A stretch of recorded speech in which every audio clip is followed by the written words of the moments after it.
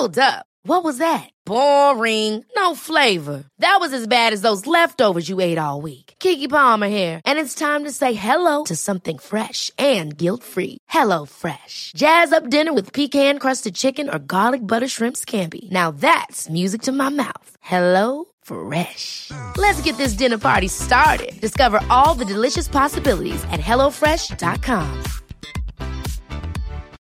Millions of people have lost weight with personalized plans from Noom. Like Evan, who can't stand salads and still lost 50 pounds. Salads generally for most people are the easy button, right? For me, that wasn't an option. I never really was a salad guy. That's just not who I am. But Noom worked for me. Get your personalized plan today at Noom.com. Real Noom user compensated to provide their story. In 4 weeks, the typical Noom user can expect to lose 1 to 2 pounds per week. Individual results may vary. I'm Sandra, and I'm just the professional your small business was looking for. But you didn't hire me because you didn't use LinkedIn Jobs. LinkedIn has professionals you can't find anywhere else, including those who aren't actively looking for a new job, but might be open to the perfect role, like me. In a given month, over 70% of LinkedIn users don't visit other leading job sites. So if you're not looking on LinkedIn, you'll miss out on great candidates like Sandra. Start hiring professionals like a professional. Post your free job on linkedin.com/achieve today.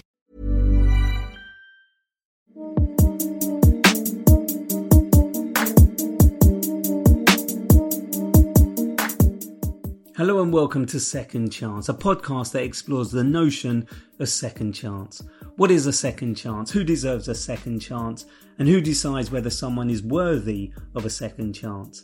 My name is Raphael Rowe, and in this episode I'll be joined by Cookie, whose real identity I cannot disclose. Now, she served 13 years in prison for killing her 12 weeks old baby boy. She maintains she is a victim of a gross miscarriage of justice and is determined to tell her side of the story. But before that, I just wanted to acknowledge String Boutique Management Consultancy, who has kindly sponsored this episode. Cookie, that's how I'm going to refer to you because I like the idea of calling you Cookie. Yeah. Can you tell me, in your own words, the crime that you were arrested, charged and eventually convicted and sentenced to prison for?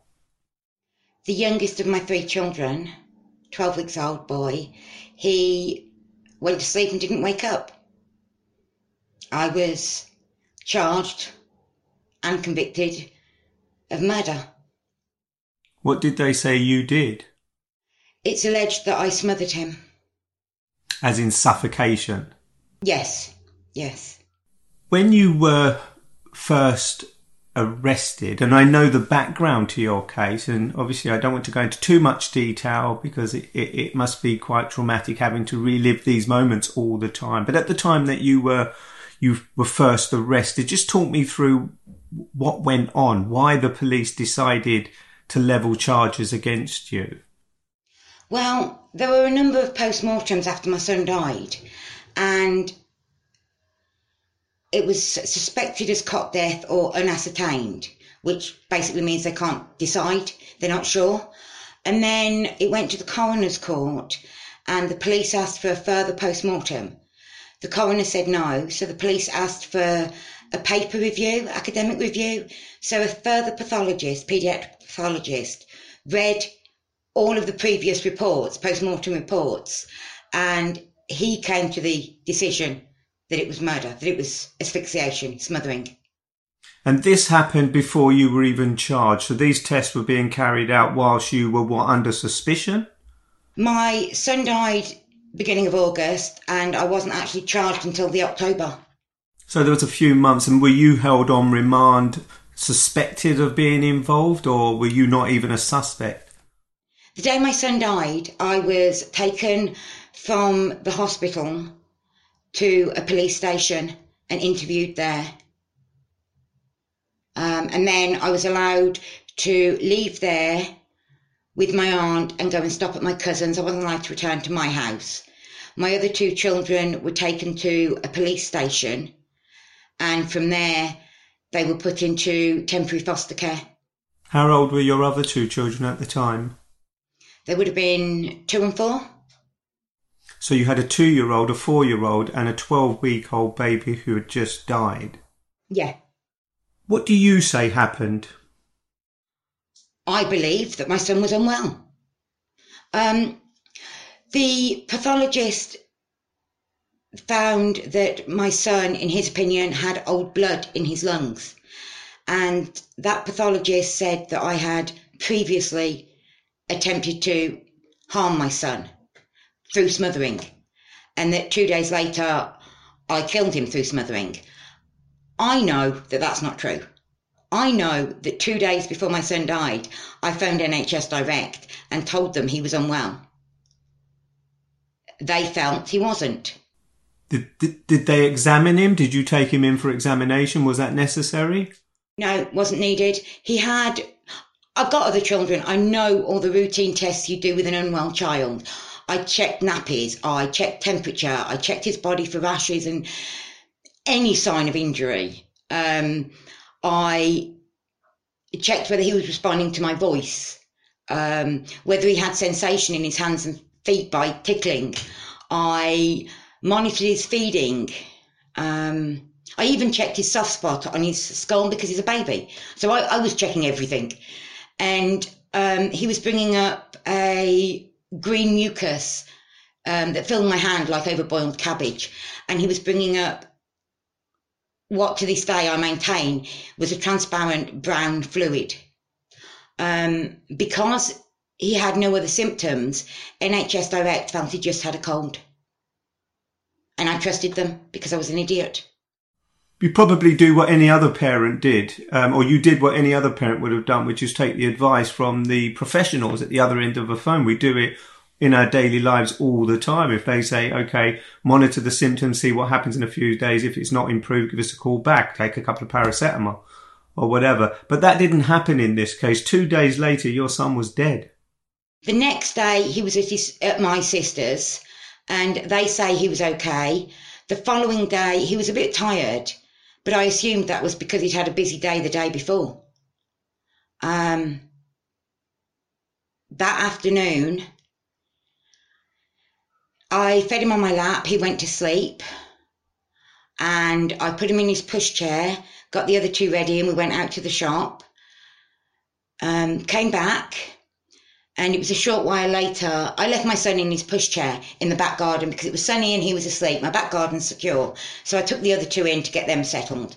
Then I went to get my baby, and he'd had a nosebleed. And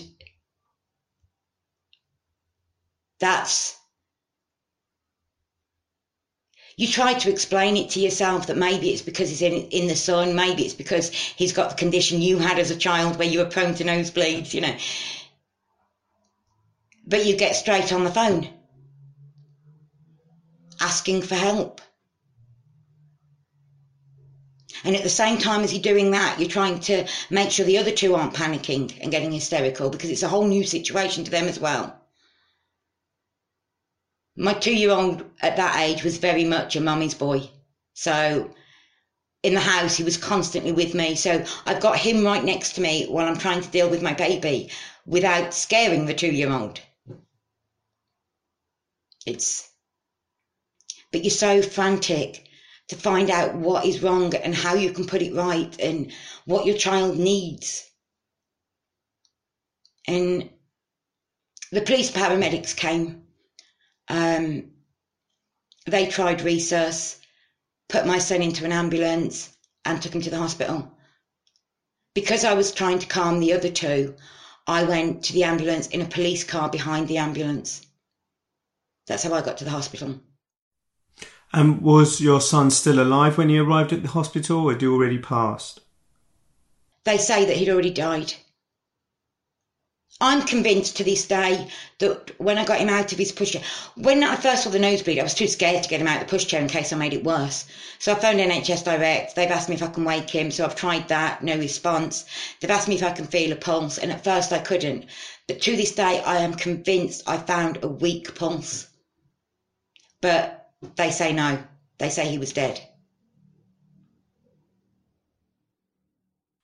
During the period that he was taken to the hospital and the police carried out a number of, I suspect, investigations, including commissioning these pathologists to carry out the test. There was a period of time between that August and October when they eventually came and arrested you for the death of your son. What was that like? Because I suspect you were dealing with many different things, as well as kind of controlling and looking after the two kids that you were with.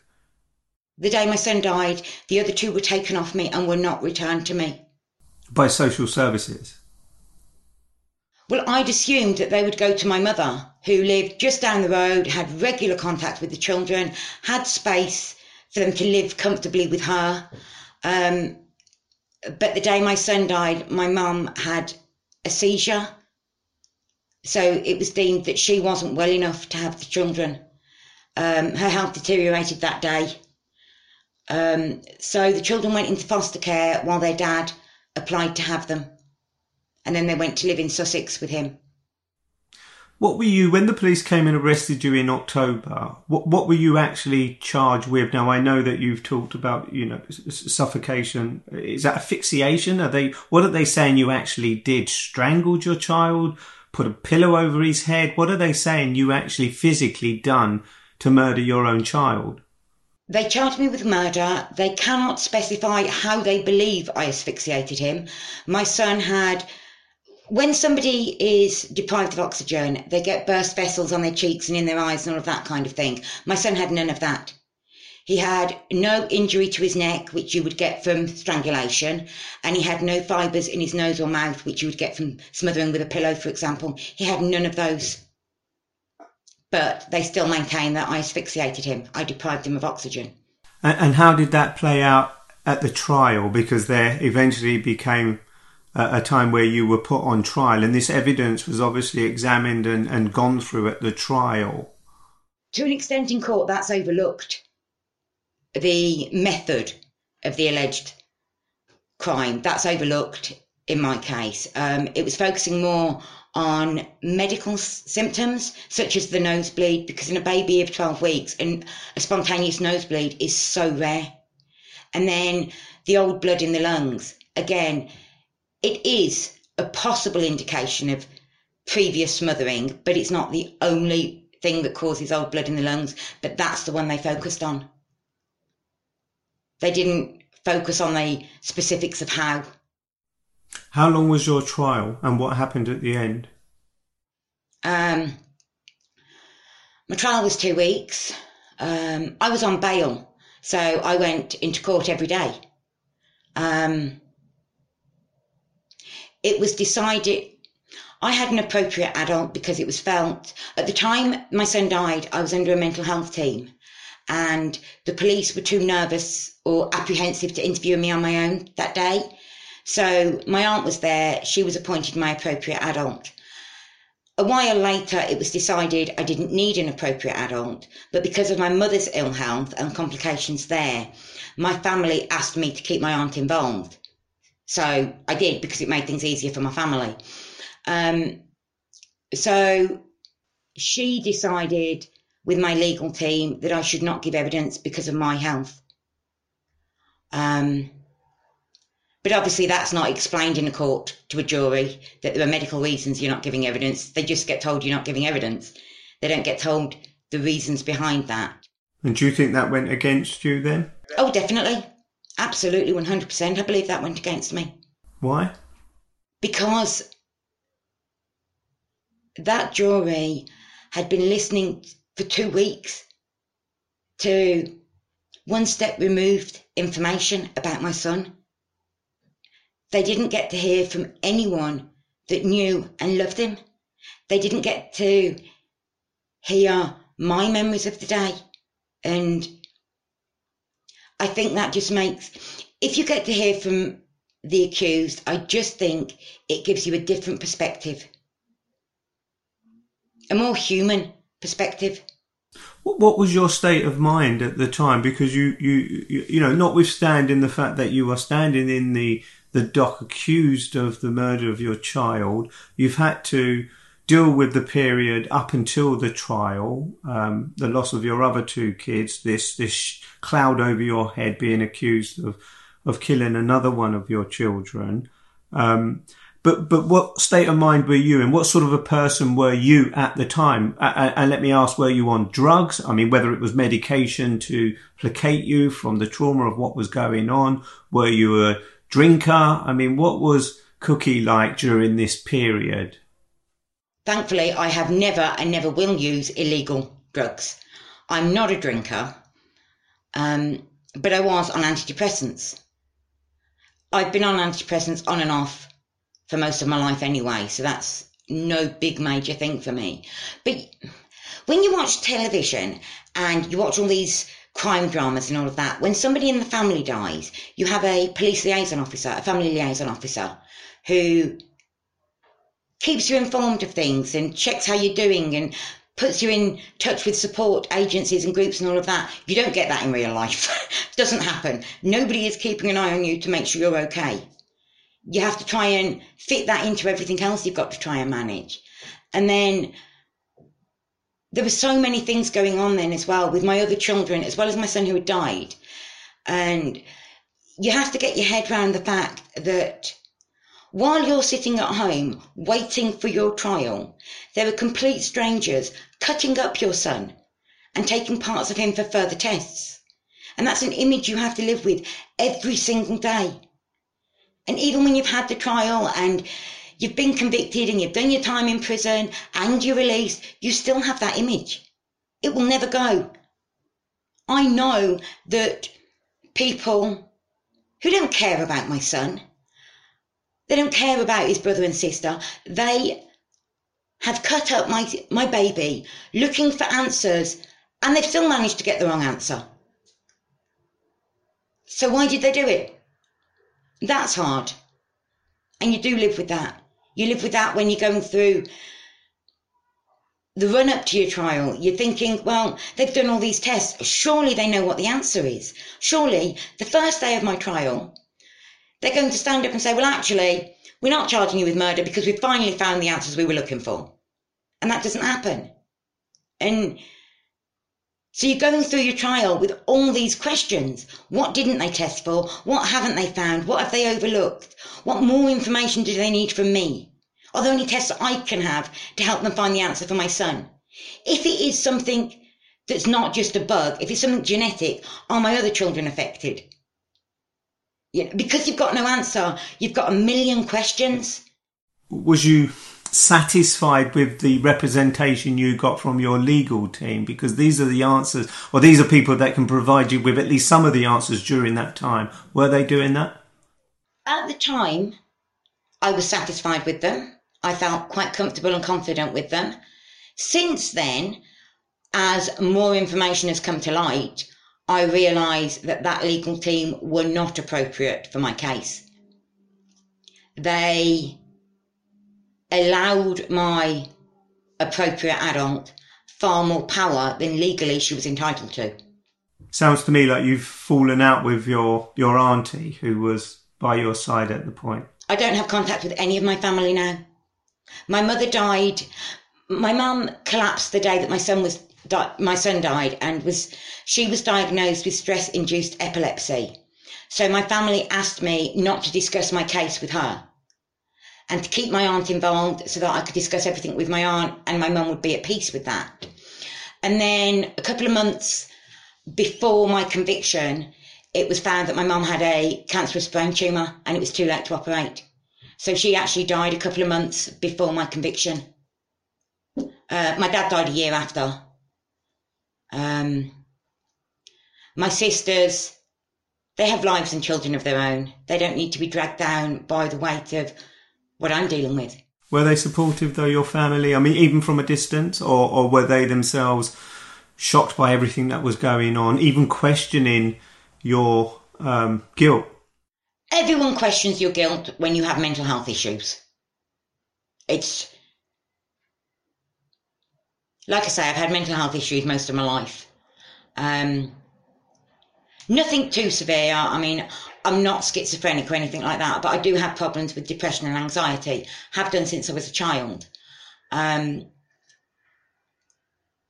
so, yes, they did wonder whether maybe I'd had a bad day And they did ask, which is why at the time of my trial, I was quite open with my sisters and said, look, if you have any questions at all, ask. You can ask my solicitor. You can talk it through with my aunt. You know, I was very open about everything so that if they had questions, they might be able to find the answers to put their minds at ease.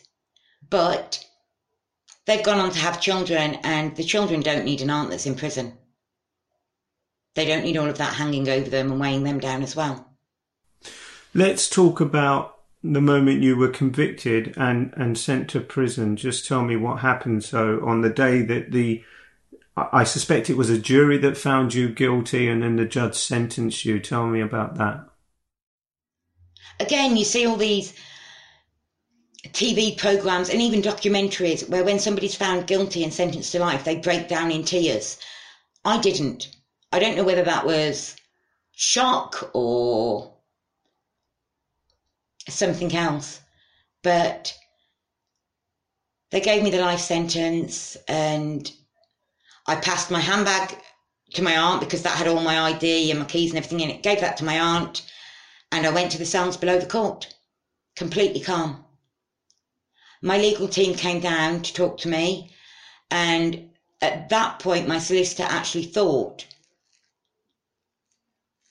I hadn't realised what had happened in the courtroom, that it just hadn't registered. And I told her, you know, getting angry, upset, tearful is not going to help me deal with what I need to deal with. But people would interpret that, and I suspect that they did, as cold, uncaring, calculated. Yes, I know they do. In the courtroom, for the 2 weeks I was in there, the prosecution, on one of their tables at the back, they had boxes of paperwork, and they positioned a picture of my son's eyeballs so that I could see it. I spoke to my legal team. They had a word with the prosecution to ask them if they would mind moving it. So they made it more obvious. If I had broken down in that courtroom, I wouldn't have been able to hear anything that was being said. I would have fallen apart. So I learnt very quickly, you put up a wall. You can't let yourself cry, because if you're crying, you can't do things like this. You can't contact legal teams and experts and say, what's your opinion? Can you help? What do I do next? If you're so caught up in grief, you can't do what you need to do for your son. I can relate to that, and I think it's so important that you've said that, because most people won't. I do, but I know most people won't understand how people react in that situation, regardless of your connection to the case itself. In this case, your son's death. They expect the expected. What you expect is not necessarily, as you've just said, what happened. So I can relate to that, and I'm glad you've said it, because it is important that people digest and understand that, even though they question it. You've been convicted and sentenced to life imprisonment. Talk me through the first few years of what that was like, because when I was in prison, and men who came into prison convicted of the murder or death of a child, they were treated worse than anything. Is that experience the same in a woman's prison? Life can be difficult, yes. When I was convicted, I spent a couple of weeks in a local prison that wasn't set up for life. I was convicted to life, so I was classed as a lifer. The local prison wasn't set up to manage lifers. So they put me onto a main wing, and obviously it's in the local area. People have already heard my name on the news. They've seen my case on the news. So first thing that night, the women are banging on the wall, shouting through doors, shouting through windows, calling me all kinds of names, threatening me with all kinds of stuff. During the night, the prison officers came and moved me off the wing because they felt it wasn't safe. In the morning, they didn't want me unlocked with everybody else, so they moved me to the segregation, which is a small unit with only a couple of rooms in it, a couple of cells, and you don't mix down there. You have your meals separately and all of that kind of thing. So they moved me down there for my own safety.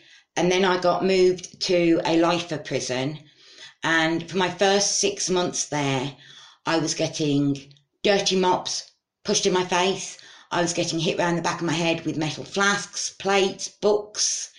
I had one girl. You didn't have kettles in prisons back then. You had a big urn in the corridor where you could go and fill your flask up with hot water. And I had a girl try incredibly hard to put my head under that. She wanted to scold you with the hot water. Oh, yes. I had another girl try to set fire to me with a lighter, but I turned round in time. One of the girls, I heard her talking about throwing boiling hot water and sugar at me because that burns differently to just hot water. I had one girl go into my room, and for reasons I'm not entirely sure of, she pulled down the photographs of my other children and tore them up. They're the only pictures I had of my children. She took the only photograph I had of my baby and screwed it up. And I know it's only a photograph and my son is in my head and my heart, but sometimes you still need a photo to remind yourself that you were there with him. I mean, you talk about the women trying to cause you all sorts of damage and injuries physically. Did you have to take on a persona where you had to physically fight back to protect yourself? I will never do that. Never. It's not in my character. It is not something I agree with. I will not raise my voice or my hand to another person. The first time I got assaulted in prison, a girl in front of me turned around, smacked me straight in the face with her fist. I stood there, didn't raise my voice, didn't put my hand up. She did it again. And it was after the second hit, when I've stood there and done nothing, that the staff have intervened. They've come and asked me if I want to press charges against her. No, I don't. My son is dead. There is nothing anyone else can do to hurt me. I've got the biggest hurt there is. You can call me any name you like. I don't care. I'm probably calling myself worse because a mum's role is to protect their child and keep them safe. And for whatever reason, my son died. I hate myself for listening to the NHS. The NHS told me he was okay. He wasn't. I shouldn't have listened. And I have to live with that. So if they want to call me names, fine. If they want to hit me, fine. My son is dead. You can't hurt me anymore. What did you do while you were in prison to get your voice heard, that you had been wrongly convicted, that you hadn't done what they said you had done, what you had been convicted of? Because you talk about being in prison the first few weeks in segregation and a few months, but you went on to spend quite a long time in prison, didn't you? A very long time in prison. Yes, I did. I was in there for quite some time. And within the prison system, I didn't stand from the rooftop shouting about my innocence, because that's not going to help anyone. And to some extent, it winds people up. Bizarrely, in the female estate, I found that if you had harmed a child and you admitted guilt, you were treated better than those who maintained innocence, which is odd. I contacted solicitors to see who would help me with finding out why my son died. That's what I did. And I tried to use my time productively, because otherwise I would sit and fret and worry and deteriorate. You have to keep your mind active so you can deal with the legal position, with finding the answers, with knowing what to do next.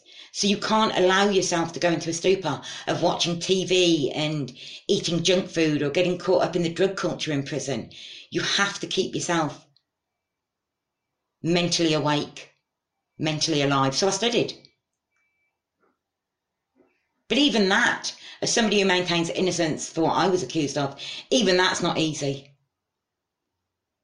I was banned from studying law in prison, but yet other lifers who admitted guilt were allowed to do law.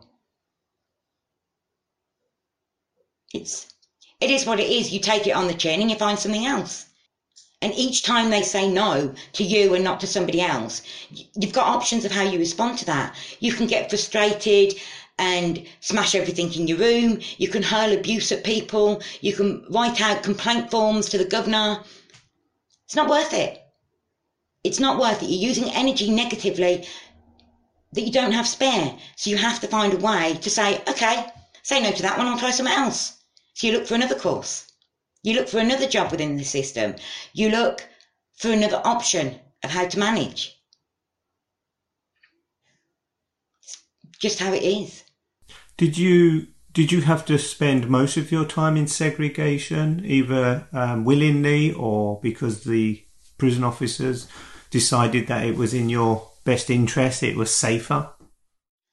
Actually, I didn't spend that long on my own at all. I suppose in some ways I was fortunate. In the female estate, they don't have a vulnerable prisoner unit like they do in male estate. So people such as myself and what I was accused of, we don't have the option of going to a vulnerable prisoner unit. We have to be put in with the main location, the main population. And it's only if it becomes critical that we're put into a room in segregation. And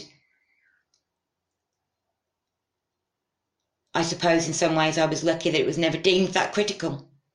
How long did you serve in the end, Cookie? And when were you released, and how long have you been out now? And how did your release come about? Because, people suspect that those who continuously maintain their innocence, especially a lifer who has to go in front of a parole board and then be released on license, which is in existence for the rest of your life, which means you can be brought back to prison. How did your release come about in the end?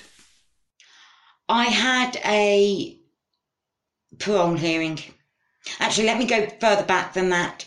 I was due a parole hearing after 9 years. And the prison I was in then, they decided not to even apply for it because I'd done none of what they call offending behaviour work. Offending behaviour work is courses that you do to address your offending behaviour. I don't have offending behaviour because I'm innocent. But they want you to do things like anger management or victim empathy and things like that. And if you haven't committed a crime, how are you meant to engage with those? So I chose very early on not to do any offending behaviour work because I haven't offended. So at the 9-year point, they decided not to apply for parole because I hadn't done any of the courses and that was a requirement at that point. By the time I finally had my parole, after 14 years, they decided I'd used my time productively in prison by studying. I wasn't the kind of prisoner that was constantly in trouble. So that goes in your favour. It means that you're able to follow rules. And they agreed to release me. By that point, I'd already been going out on day release anyway. And I'd had a couple of overnights at a probation hostel, what's called approved premises. And the plan was when I was released, I would go to those same premises for a couple of months to get me help to reintegrate fully back into society. What about your kids? Because when you were locked up, they were 2 and 4 years old, or maybe a year older if the trial took that long. So they would have been, 18, 16 by the time you got out. Did you, have a relationship with your kids whilst you were in prison beyond photographs? And did that continue when you get out of prison, if it did exist? Because I have other children and they were minors, under 18, at the time that my son died, social services were involved in the case. Social services decided that I was allowed 1 phone call a month to my children, 7 o'clock on a Sunday, and I could write to them once every 2 months. I could see them twice a year. That was it. My daughter chose to go into Army Cadets and then onto the Army. She was advised that if she maintained contact with me as a convicted prisoner, it would impact on her Army career. So she made the choice not to be involved with me. Her brother, he stayed in touch with me until a few months ago. But I understand that there are other things going on in his life at the moment, so he's got enough to deal with at the moment. I can't imagine what it's like being in prison for all that time for a crime you say you didn't commit, the murder of one child. Your other children have been taken away from you as a result. You've had to endure all that during those 14 years, come out the other end, and all that is broken. It can't be fixed. There's nowhere or anyone that can fix what's going on in your life. But you are at that point now where you're out, you're living your life, but you still maintain your innocence. Sorry, I don't believe that you live your life when you've been wrongly convicted. You exist. You get through each day. You can't live. You can't enjoy things. You can't. Nothing is normal. And you are constantly frustrated. You know, because no amount of looking is going to materialise the answers straight away. And even if you have what you believe are answers, you've still got to try and get it back into court. So you can't live a life like people imagine others to live, because the wrongful conviction is still there. It's still present. You've still got that to deal with. How do you deal with that now? What are you doing now to try and take on what happened to you, if at all? I don't know if I will ever manage to take on what happened to me, what I've gone through. It's not so much me that I'm bothered about. I'm bothered about my children. You know, my middle child, my eldest boy, he was 3 on a prison visit. Me and his dad had decided we would tell the children that some people believed I'd hurt their brother and that we were trying to sort things. But social services had another view, and social services spoke to my children about things. And my 3-year-old son sat on my lap at the end of a visit and he said to me, "Mummy, why did you kill his brother's name?" He said, "Why didn't you love him enough? Do you love me enough?" That means social services put the idea into my 3-year-old boy's head that if he wasn't loved enough, he'd be killed. No 3-year-old should have that in his head. No 3-year-old should be told that their mother killed their brother because she didn't love him enough. Even if you believe I am guilty, you don't put that on a 3-year-old. Where's he meant to go with that? I've never been bothered about what my wrongful conviction does to me. Not an issue for me. It's an issue for my kids. My dead son needs to be recognised for the wonderful child that he was. He needs to be recognised for how much he was loved and how much joy he brought me. And he's not. He's classed as a murder victim. That's not my son. My other 2 children need peace. And I don't believe they have that. There are niggling questions in the backs of their heads. I don't talk to my daughter, but one of my sisters got in touch with me on WhatsApp about another issue, and she'd been in touch with my daughter, so mentioned a bit. So yes, I know my children have questions. They're not at peace with things. Have you ever been able to sit down and explain to them your version of events? No.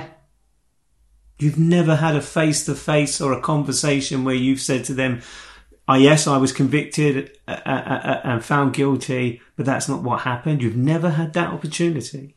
You have to bear in mind that when my children were coming in for visits, they were coming with a social worker who had already told them her version. My children need to trust that social worker. Because what if they are having problems that they can't take to their dad or their new mum? Where else are they meant to go? They need to have a strong relationship with that social worker. I'm not going to contradict that social worker. Not when my children are that young. They were too young to take all that on board. They know that I have always maintained innocence. I have told them that, and I've told them that if they have any questions at all, they can ask. If they want to have the conversations about things, let me know. You know, but they've chosen not to. I can't force it on them. How do you deal with the stigma of your conviction now on the outside? Because I can imagine some of the conversations you have with people you meet for the first time who have no idea about your your background, how those conversations become quite tricky for different reasons. It might be that they're talking about the last 14 years or so. And do you openly tell people that you were in prison for 14 years for something you claim you didn't do? Do you skirt around the conversation? I mean, how do you deal with the stigma of being convicted of killing your own child and still don't have your name cleared or your conviction quashed? I have a policy where I won't lie. So if they ask me a question, they'll get an answer. And if they don't like the answer, they can ask another question. If they need me to explain things, I'll do that. I'm not going to hide from what I was convicted of. I'm not. Because my son deserves justice. And I can't get that if I'm hiding. I will speak about my case to anyone that's prepared to listen. And how do I know that the next person I meet that is talking and asks what I've been doing, how do I know they're not going to be the one that can help?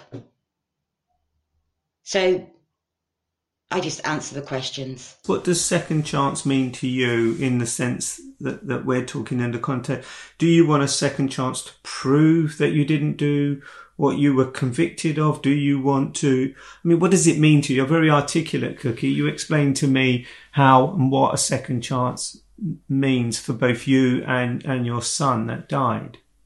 I want a second chance to find out why my son died. That's it. Clearing my name, yes, it will have an impact on me. Yes, it will make my life easier. Yes, it means I can have more choices of which career I go into. But more important than that is my son. I need to know why he died. I need to know that it's not some genetic fault that is going to affect my other children. I need to know that... I need to know where it went wrong for my boy. And it's happened in other cases, hasn't it? There have been cases similar to yours. In fact, I read about one particular case where a woman, just a few hours after you was convicted, was acquitted in the appeal court for a very similar type of case. I don't know whether they call it cot death or they call it something else these days, but I think it was Angela Cannings or something. I can't remember the name. Is that what we're talking about? A similar type of scenario here where eventually people who have been convicted of allegedly killing their children are then found to have not done the suffocation or the asphyxiation, that it was a medical or a pathologist mistake?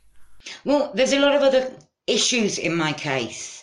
My case and the Angela Cannings case, there are differences. I accept that. When Angela Canning's case was heard, there was a new ruling brought out, and under that law, it meant that my case, the Attorney General reviewed my case. Attorney General, top of the legal system, reviewed my case, felt that my case needed to go to the Court of Appeal as unsafe. The Court of Appeal turned around and said, conviction stands. So the three judges who are lower than the Attorney General have more power. Which in itself it's like, well, where do you go then? So that one is one of the issues you have to deal with in my case. And then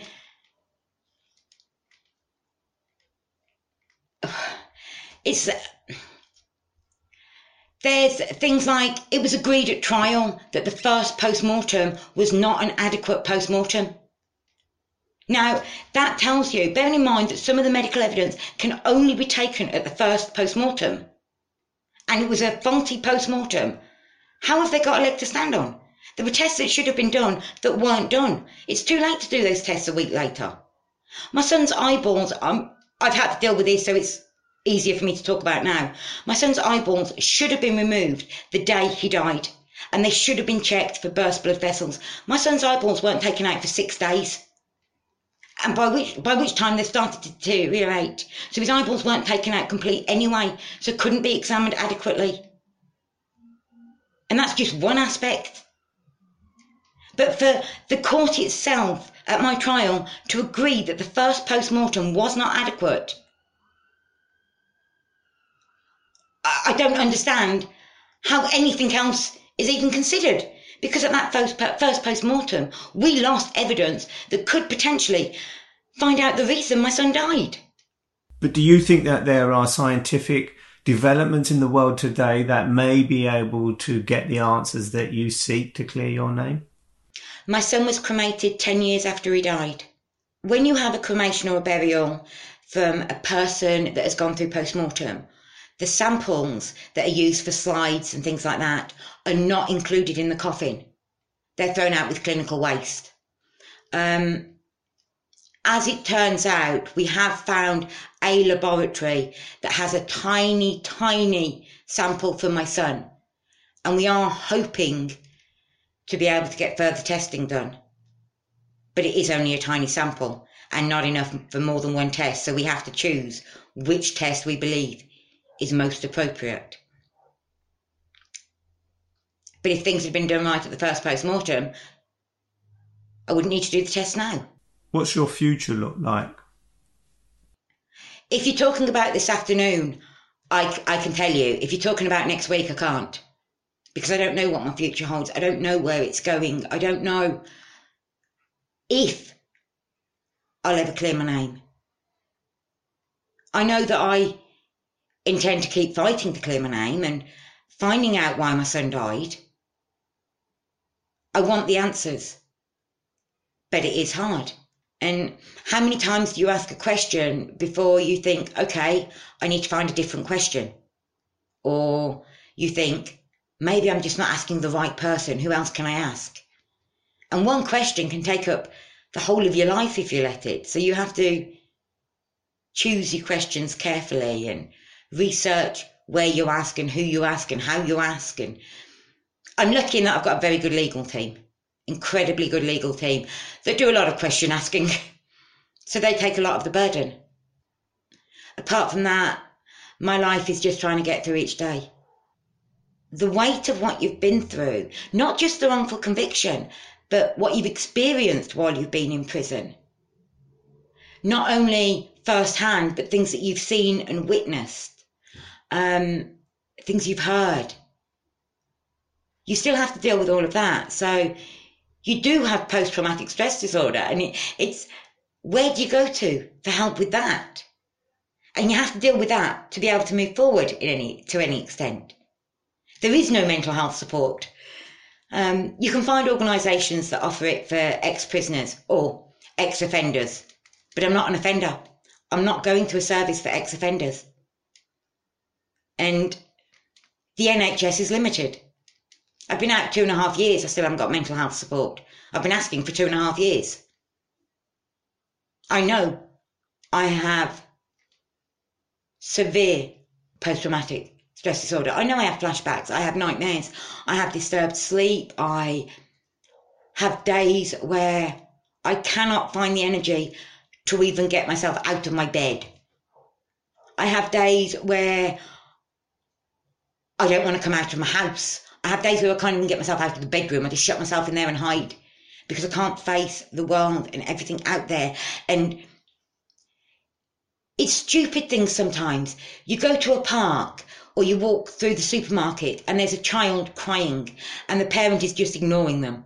And it's like, I would give half my soul. I'd give my whole soul to hear my son cry again and to be able to comfort him. And at the same time as having all of those kind of feelings, I don't allow myself to get angry because I don't think it will achieve anything. So it's hard.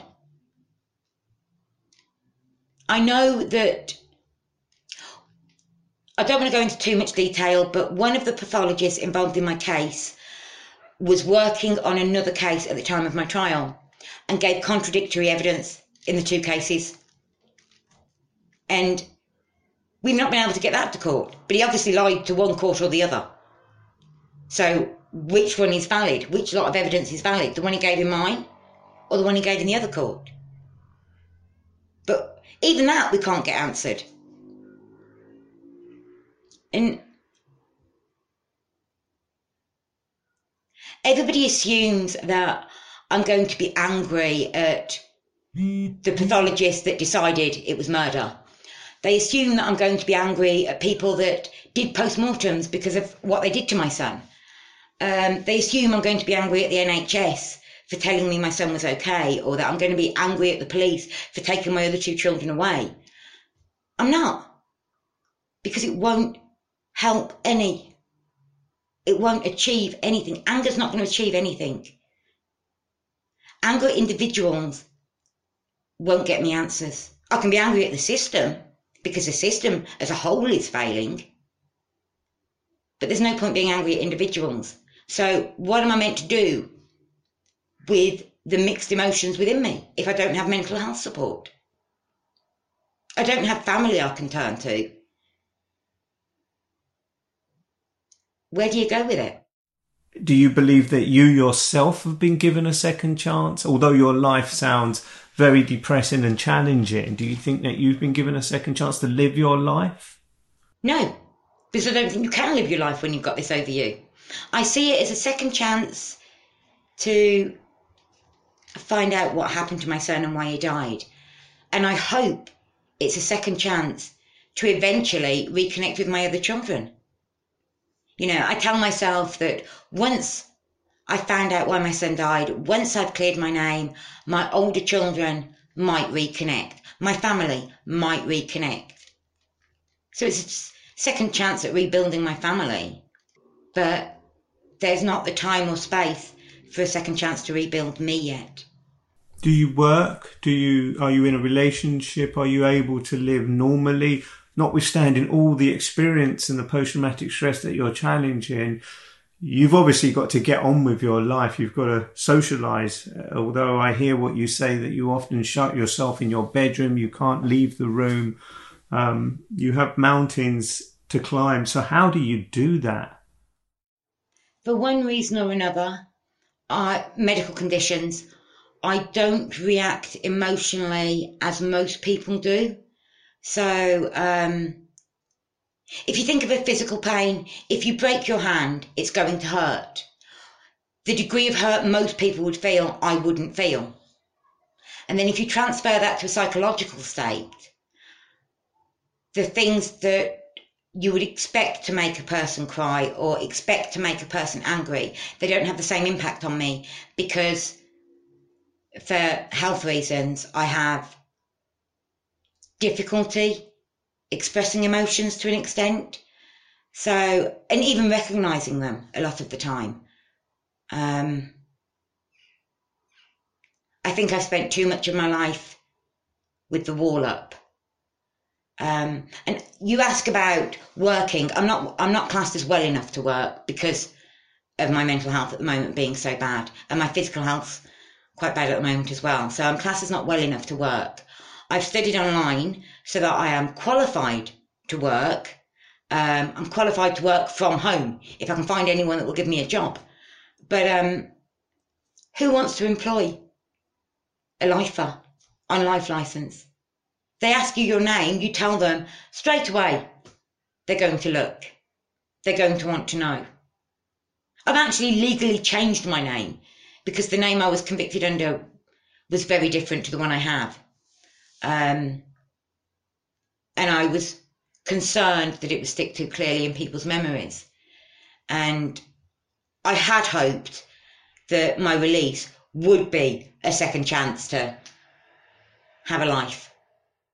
When a woman, even a man I suppose, but a woman in particular, because they say it's different, is convicted of killing their own child, guilty or not guilty, but let's assume for a moment that people believe that somebody who's found guilty is guilty, that you maintain your innocence because you can't come to terms with the fact that you did something that is looked upon in such a dark way by society. How could a woman who gave birth to this beautiful being take the life of that child very soon after? Some people accept it and say mental illness, post-traumatic stress or PMT or whatever it is. What do you say to those people, Cookie, who sort of say you've just never been able to come to terms with the crime you committed, and so you maintain your innocence because it's easier to do that than it is to accept the horrible thing you've been accused of doing? Having done 14 years in prison, I know that if you are convicted of a crime involving a minor, a child, a baby, and you admit guilt, you are treated much, much better. If I'd admitted guilt in prison, I wouldn't have suffered most of the abuse I had in prison. I wouldn't have suffered quite so severely with my contact with my children. You know, I would have, if I'd admitted guilt, there were so many more options open to me if I'd admitted guilt. Admitting guilt is the easier option. It's by far the easiest thing to do. You admit guilt, you do the courses they want you to do, you get out on your first parole. You maintain innocence, you don't do the courses, you're waiting a long time for a parole hearing, and then it's potluck. You're waiting a long time to get moved through the prison system because you're deemed as not ready. If I'd admitted guilt, I would have been out a couple of years beforehand. I would have done my tariff and got out because I would have done all the courses that they wanted me to do. I wouldn't have suffered the degree of assault I had in prison from the other prisoners, and I wouldn't have suffered the amount of psychological and mental abuse that I had from staff. My life would have been a lot easier if I were guilty. You know, there are days where you sit there on your prison bed and you try to rehearse admitting guilt to see if you could say it and if you could tell that lie and go along with it just to make your life easier. My son deserves better than that. Yes, my life would have been easier if I'd admitted guilt, but it would have been a lie, and my son deserves better. I'm not lying to make things easier for myself. I'm not doing it. I need what is best for my boys and my other two. And whatever abuse and hardship I get from that, so be it. My kids come first. My life would have been a lot easier if I were guilty. All too often, people assume that when somebody is convicted that they are guilty. Not everyone is guilty. And some people are guilty, but not guilty of the offence they've been convicted of. There is no black and white in the justice system. Having said that, there is also no equality in the justice system. All prisoners are meant to be treated the same. They're not. The level of abuse that goes on in the prison system from prison staff, and if you're abused by a member of staff in any way, you have nowhere to take it. So that just adds to what you're dealing with. And you learn to bottle up. You learn to not show emotions. So yes, you are going to, the regular population are going to come across people who admit guilt or maintain innocence, who do not respond emotionally the way they're expected to respond. And that's because of what they've had to endure. You know, it doesn't mean that we don't feel. I mean, I try not to show emotions a lot of the time, but I do have days where I will just curl up on the corner of my sofa, sob my heart out for an hour, and then get up and scrub the kitchen to distract myself. But I try not to let people see me cry because people don't know how to handle it. People give you lip service. They say, "Oh, I feel your pain. I understand what you're going through." I hope they can't feel my pain and frustration, because to feel my pain and frustration, they have to have been through what I've been through and what I'm going through. You can't feel somebody else's pain. But people don't know what else to say. Have you been able to grieve? I mean, all this seems to have happened in such a short space of time, and before you know it, you're in prison serving a life sentence for the murder of your child, and you're protesting your innocence whilst you're in prison. So have you been able to grieve for the loss of your 12-week-old baby? I don't believe that I have grieved yet. I don't believe I will be able to grieve until I've got the answers. I think when I do grieve, I will have a complete meltdown. And I can't do that yet. I can't allow myself to grieve while there's all these answers. I would be grieving for a loss without knowing the reasons for the loss. I mean, it's difficult to get to know what a 12-week-old baby is like, but how would you describe his personality, his character, what he looked like? My son, very different to his brother and sister. He had a gingerish hair that was constantly sticking up. Didn't matter how much you wet it and tried to brush it down, it would stick up like a Mohican. Very loving, constantly holding fingers, very happy sitting on people's laps and having hugs off countless aunties. He could be completely at peace and happy, and as soon as he wet his nappy, he would turn purple with rage. This is the 12-week-old. Yeah, purple with rage. He'd go from completely calm to furious at a wet nappy in a split second. And in some ways, it was almost comical at how quickly he could respond to things like that. And watching him and his brother and sister as well, they each had their own jobs with him to get them involved with him. So one of them had the job of always getting his dummy for him. Another one always got the Sudocrem when we did nappies. And that was their role. Nobody else was allowed that role. And to see the older two arguing over who was giving the dummy to the baby, because it was one's job and not the other's, but the other one wanted to do it. And even though he was sitting there waiting for his dummy, he just started laughing at them. You know, things like that. Some days I can still feel his warmth against my shoulder and I can still smell him, which is comforting some days.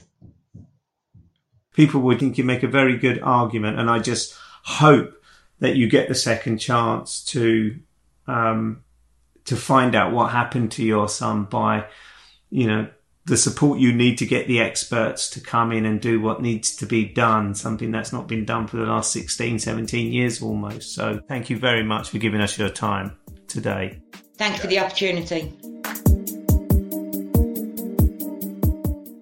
If you enjoyed listening to this episode and want to hear more, please subscribe to be notified when new episodes are posted and leave a comment with your thoughts, suggestions and ideas. This podcast was sponsored by String Boutique Management Consultancy, produced by Your Vision Media Limited, original music by J Rowe Productions, design work by Studio Minerva and myself, Raphael Rowe.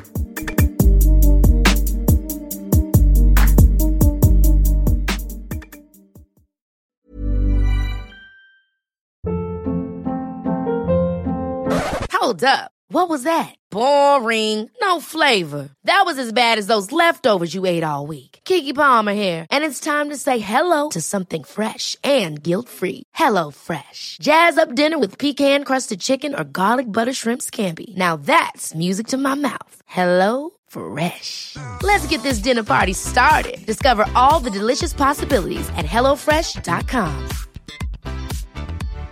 When you make decisions for your company, you look for the no-brainers. And if you have a lot of mailing to do, Stamps.com is the ultimate no-brainer. It streamlines your processes to make your business more efficient, which makes you less busy. Mail checks, invoices, legal documents, and everything you need to keep your business running with Stamps.com. Seamlessly connect with every major marketplace and shopping cart. Schedule package pickups and see your cheapest and fastest shipping options from different carriers, with rates up to 89% off USPS and UPS rates. And with the Stamps.com mobile app, you can take care of mailing and shipping wherever you are. Make the same no-brainer decision as over 1 million other businesses with Stamps.com. Sign up with code PROGRAM for a 4-week trial, plus free postage and a free digital scale. No long-term commitments or contracts. That's Stamps.com. Code PROGRAM.